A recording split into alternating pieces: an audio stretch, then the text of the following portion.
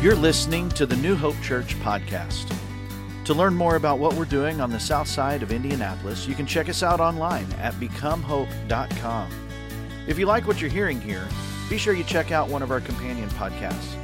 We have a daily devotional podcast called Let's Find Out Together, as well as an apologetics podcast called Salty Saints. Let's listen in as today's talk comes from Randy Spate. My name is Randy. I'm one of the pastors here at New Hope. How many of you had a toy like this when you were growing up? Good old Jack in the Box. You know, I went out to find one and bring it and play it for you here. You cannot find them anymore because they petrify our children. I went online to find YouTube videos, and the only thing I could find were the YouTube videos horribly gone wrong when they play it for the child and the child would just shriek. And the interesting thing about this toy is it does the very same thing every time you play it. You turn the crank, it plays the little song, and at the point that you reach the key in the song, a trigger flips and Jack pops out of the box and you're surprised. You know what's coming, and yet every single time you're surprised. That's kind of the way the resurrection took place as well. In fact, Jesus, from the very beginning of his ministry, were telling people what was going to happen. Early in John, Jesus cleanses the animals. He takes the animals and he chases them out of the temple. Now, the animals were supposed to be there. The animals were there to make the Passover sacrifice, but Jesus chased them out. And when he did, the religious leaders came to him and said, "Why?" And Jesus answers very cryptically, "Destroy this temple, and I'll raise it in 3 days." Now, history tells us that Herod's temple, a massive building, it was a quarter of the city of Jerusalem. Now, think about that. A quarter of the city of Indianapolis, one single building, or one complex of buildings dedicated to worship. 48 years in the making. The religious leaders said, we've been building this temple for 47 years, so it was almost done. It was a year away from being done. We've been building this temple for 47 years, and you say you're going to raise it in 3 days? Well, Jesus was actually talking about something different, and we know that now. But you know, later on in his ministry, Jesus got a lot clearer. In the middle of Matthew, Mark, and Luke, Peter tells Jesus, "I believe you're the Messiah." And immediately, Jesus began to teach them that the Son of Man must suffer many things, be rejected by the elders, the chief priests, and the teachers of the law, that he must be killed, and then after 3 days, rise again. Now, he said this not once, not twice, but 3 times. He told the crowds this what was going to happen. They're going to reject me. They're going to mock me. They're going to spit on me. They're going to kill me. But I won't stay in the grave. 3 days later, I'll come back to life. 3 days later, I'll rise again. Now, this teaching was so common that after Jesus' death, even his enemies, even the religious leaders knew about it. Matthew tells us the next day, the day after Preparation Day. Preparation Day was Friday. That was when Jesus was crucified. So on Saturday, the Pharisees went to Pilate and they said, sir. We remember that while he was still alive, that deceiver said, after 3 days, I'll rise again. So, sir, give the order for the tomb to be made secure until the third day. And Pilate did, and so they went to the tomb, and they put a cord across the stone, and then a wax seal over the cord against the stone. It was a seal that bore Caesar's insignia. Anybody who would break that seal would die. Unless, of course, you were an angel. Then there's not a whole lot they could do about it. But they knew. They knew. They were turning the crank. And they knew it was coming. Well, the book of Luke says that on the day that Jesus rose from the dead, when they came back from the tomb, they told all these things to the 11 and all the others. The women had gone to the tomb. And when they got there, they saw the stone rolled away from the entrance. And so they took off running. They've opened the tomb. They've broke the seal. But the 11 didn't believe the women because their words seemed like nonsense to them. And they turned the crank just a little bit farther. It gets just a little bit closer. The book of Luke does go on. Peter, however, got up and he ran to the tomb, and bending over, he saw the strips of linen lying by themselves, and he went away wondering to himself what had happened. Now, Peter ran to the tomb, and we know that the tomb belonged to Joseph of Arimathea. He had recently had this tomb made for his family. They would have literally, with hammer and chisel, carved out of the side of a mountain a tomb. Not a big tomb. It wasn't cavernous. I mean, you wouldn't go inside and be able to stand up. In fact, the entrance was low. The entrance would have been 2 to 3 feet high. So you had to bend over, just like the scripture says, to look inside. If you would go inside, you wouldn't be able to stand up. Inside, they carved out a hole that would be about 4 feet high. You'd be able to stand up, but you'd be hunched over, hitting the back of your head on the top. You would have the body, and you would place the body on a little raised platform where the body would lie until it decomposed and the next family member died.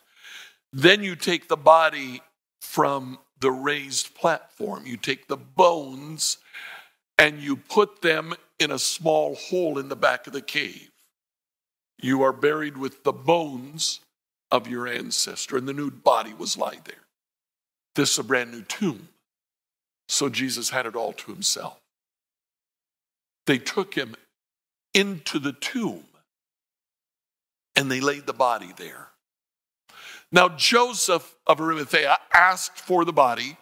The book of Matthew tells that Nicodemus went with Joseph of Arimathea, carrying 75 pounds of myrrh and aloes. Now, what they would do when they buried the body, they would clothe the body in normal street clothes, just what they would normally wear. And then they would start with the hands, and they would wrap the hands in linen cloth and that ointment mixture of myrrh and aloes. The aloes is sticky. That sticks the linen cloth to the hand. The myrrh is pungent so that the smell of the decaying corpse doesn't overwhelm you. So they would wrap this myrrh and aloes all the way up the arm, both arms, then they'd fold the arms across the chest. And then they would start at the neck and work their way down and wrap those same strips of cloth all the way down the body. Lay you on that raised platform. And that was your burial. Now, the book of John goes into a great deal more detail. Early on the first day of the week, Sunday, while it was still dark, Mary Magdalene went to the tomb, either to mourn, to cry, or possibly to continue to prepare Jesus' body, put more perfume, more ointment on the body. She went to the tomb and she saw that the stone had been removed from the entrance. Now, apparently she didn't go in. She turned and she came running to Simon Peter and another disciple, the one that Jesus loved. And she said, "They have taken the Lord, and we don't know where they've put him." Mary Magdalene comes, she sees the stone rolled away. She assumes the worst, that they've stolen the body. They're doing unthinkable horrors now. It wasn't enough to just crucify him. Now they are desecrating the body. So she goes to tell the disciples, "We don't know where he is." So Peter and the other disciples started for the tomb. Both were running, but the other disciple was younger and he outran Peter. He reached the tomb first and he knelt down and he looked in at the strips of cloth, the strips of linen that were lying there.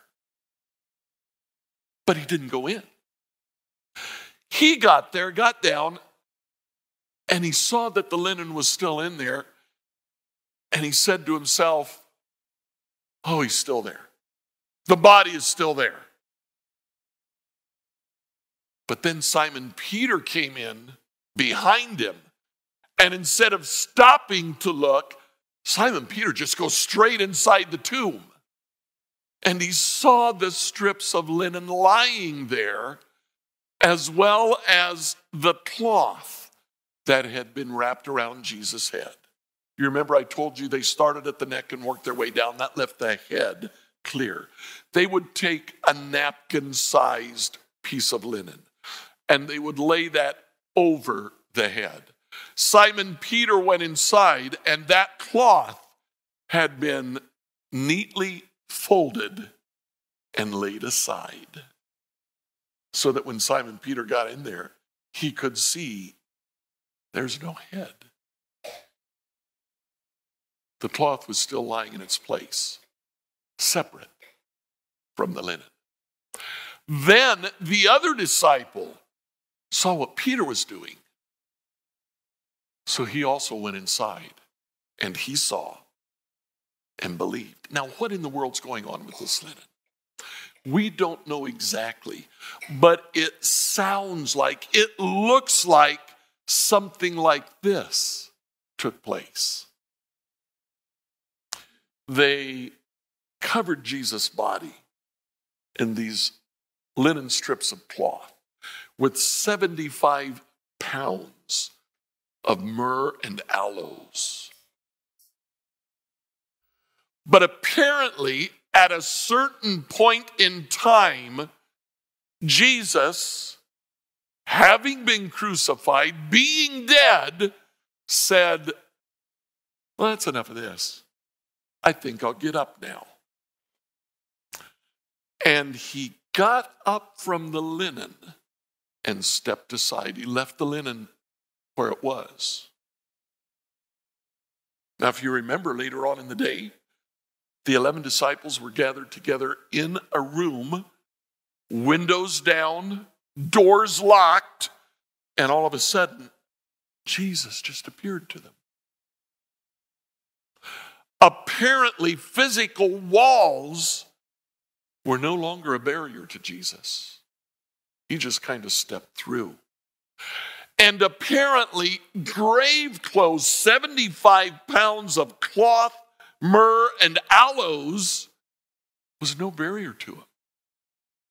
When the time was right, he just kind of sat up and moved aside. Turned around, looked, saw that the face cloth was still there, so he said, no, that won't do. Took it, folded it, laid it aside. Then the angels came and they rolled away the stone. But wait a minute. If Jesus walked through walls later on in the day, the angel didn't remove the stone so Jesus could get out. Walls were no barrier to him. They moved the stone so the disciples could get in because they wanted them to see what was lying there.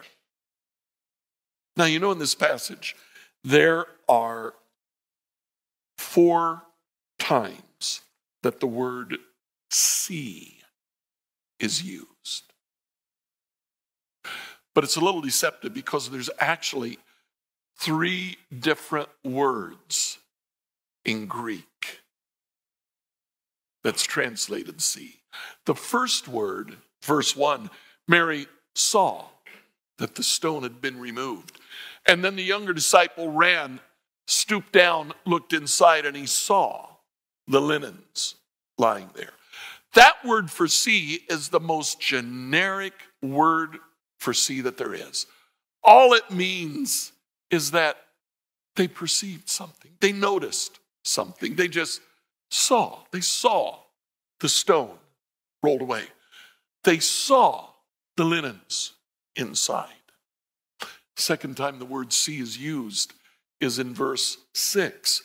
Peter ran inside and he saw the strips of linen lying there. But it's a different word. It's actually the word in Greek, theorizo. Now, you know there's a lot of similarity between Greek and English. And the word theorizo we have in English today. It's the word theory. Because this word doesn't just mean to perceive, to notice. This word means to examine.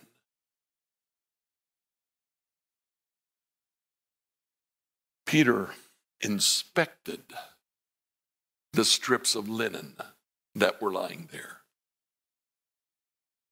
He saw that there was no head, so he kind of felt around, and then he did the unthinkable and stuck his arm inside this Jesus-shaped cocoon of linen that was there and found no body. Then in verse 8, the younger disciple came inside the tomb. He looked at what Peter was looking at, and he saw and believed. This word for see is different yet. This is the word, Alyssa, that you might use at Indiana State when the professor is explaining something difficult and you get it and you say, I see, or not. What you're saying is, I get it, I grasp it, I understand it. The younger disciple came in and he said, I see. And he turned the crank just a little bit farther. And the little clown pops out of the box. And he said, oh, I get it now. That's what he was talking about. When he said, I will rise in 3 days, I thought it was a metaphor. I thought it was a parable. He likes to use parables. It wasn't. It was for real. He meant he was going to overcome death and rise again. Now, you know, the whole purpose of the resurrection is to prove the validity of Jesus' works and his words. Jesus said a lot very, very unusual things. Hard things to understand. Hard things to believe. One of the things that he said was, I will rise from the dead. When he did that, the disciples said, gee whiz, I guess I can trust him in the other things that he said too. That's the purpose of the resurrection, that we grasp it, that we understand not only what he said about his resurrection, but everything that he said. What he said about life, what he said about loving our neighbors, what he said about following the law, what he said about salvation. All of it was true. Over the past 3 weeks, we've been looking at different ways of viewing the cross. We've seen that we come to the cross with sin. And many of us, the thing that governs our world is a sense of right and wrong. We come to the cross and say, Jesus, we have done wrong. We have sinned. Paul talks about this in the book of Romans.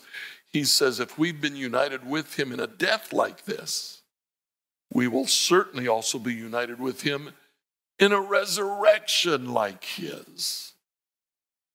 We know that our old self was crucified with him so that the body ruled by sin might be done away with, that we should no longer be slaves to sin, because anyone who has died has been set free from sin. Paul says that Jesus takes our sin on himself on the cross, and that sin is nailed to the cross. But then Jesus rose from the dead, and Paul goes on.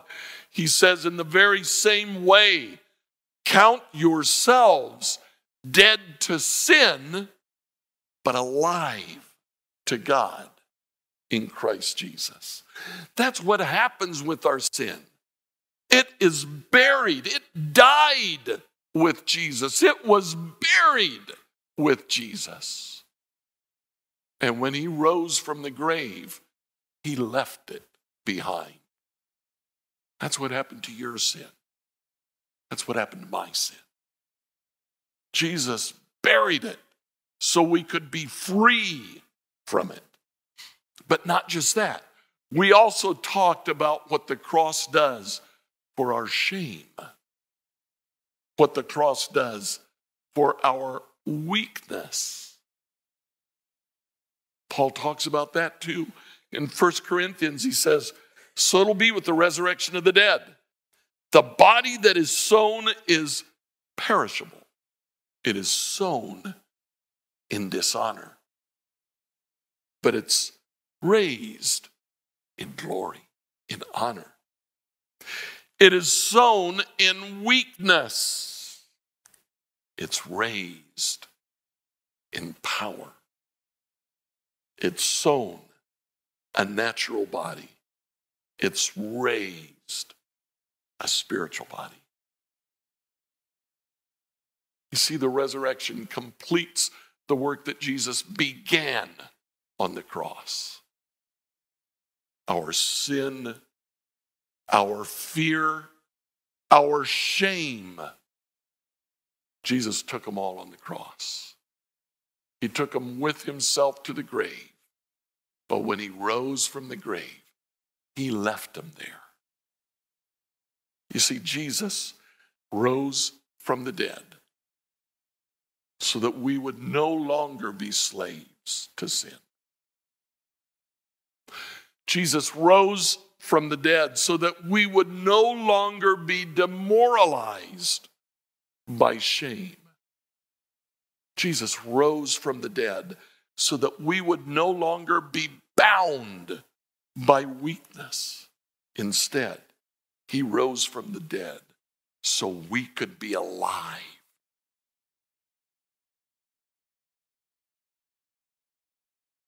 The early church understood this, and they formed a tradition On Easter morning, when they would come together, the leader of the assembly would look at the assembly and say, "He is risen." And the assembly would respond, "He is risen indeed." He is risen. He is risen. He is risen. 3 times they would repeat that. For centuries, the church has been doing this because the sign of our Lord is truly not the cross, but the empty tomb. He rose again so that you and I could be alive. What we're saying this morning is that to be Jesus in every corner of our culture, see and believe.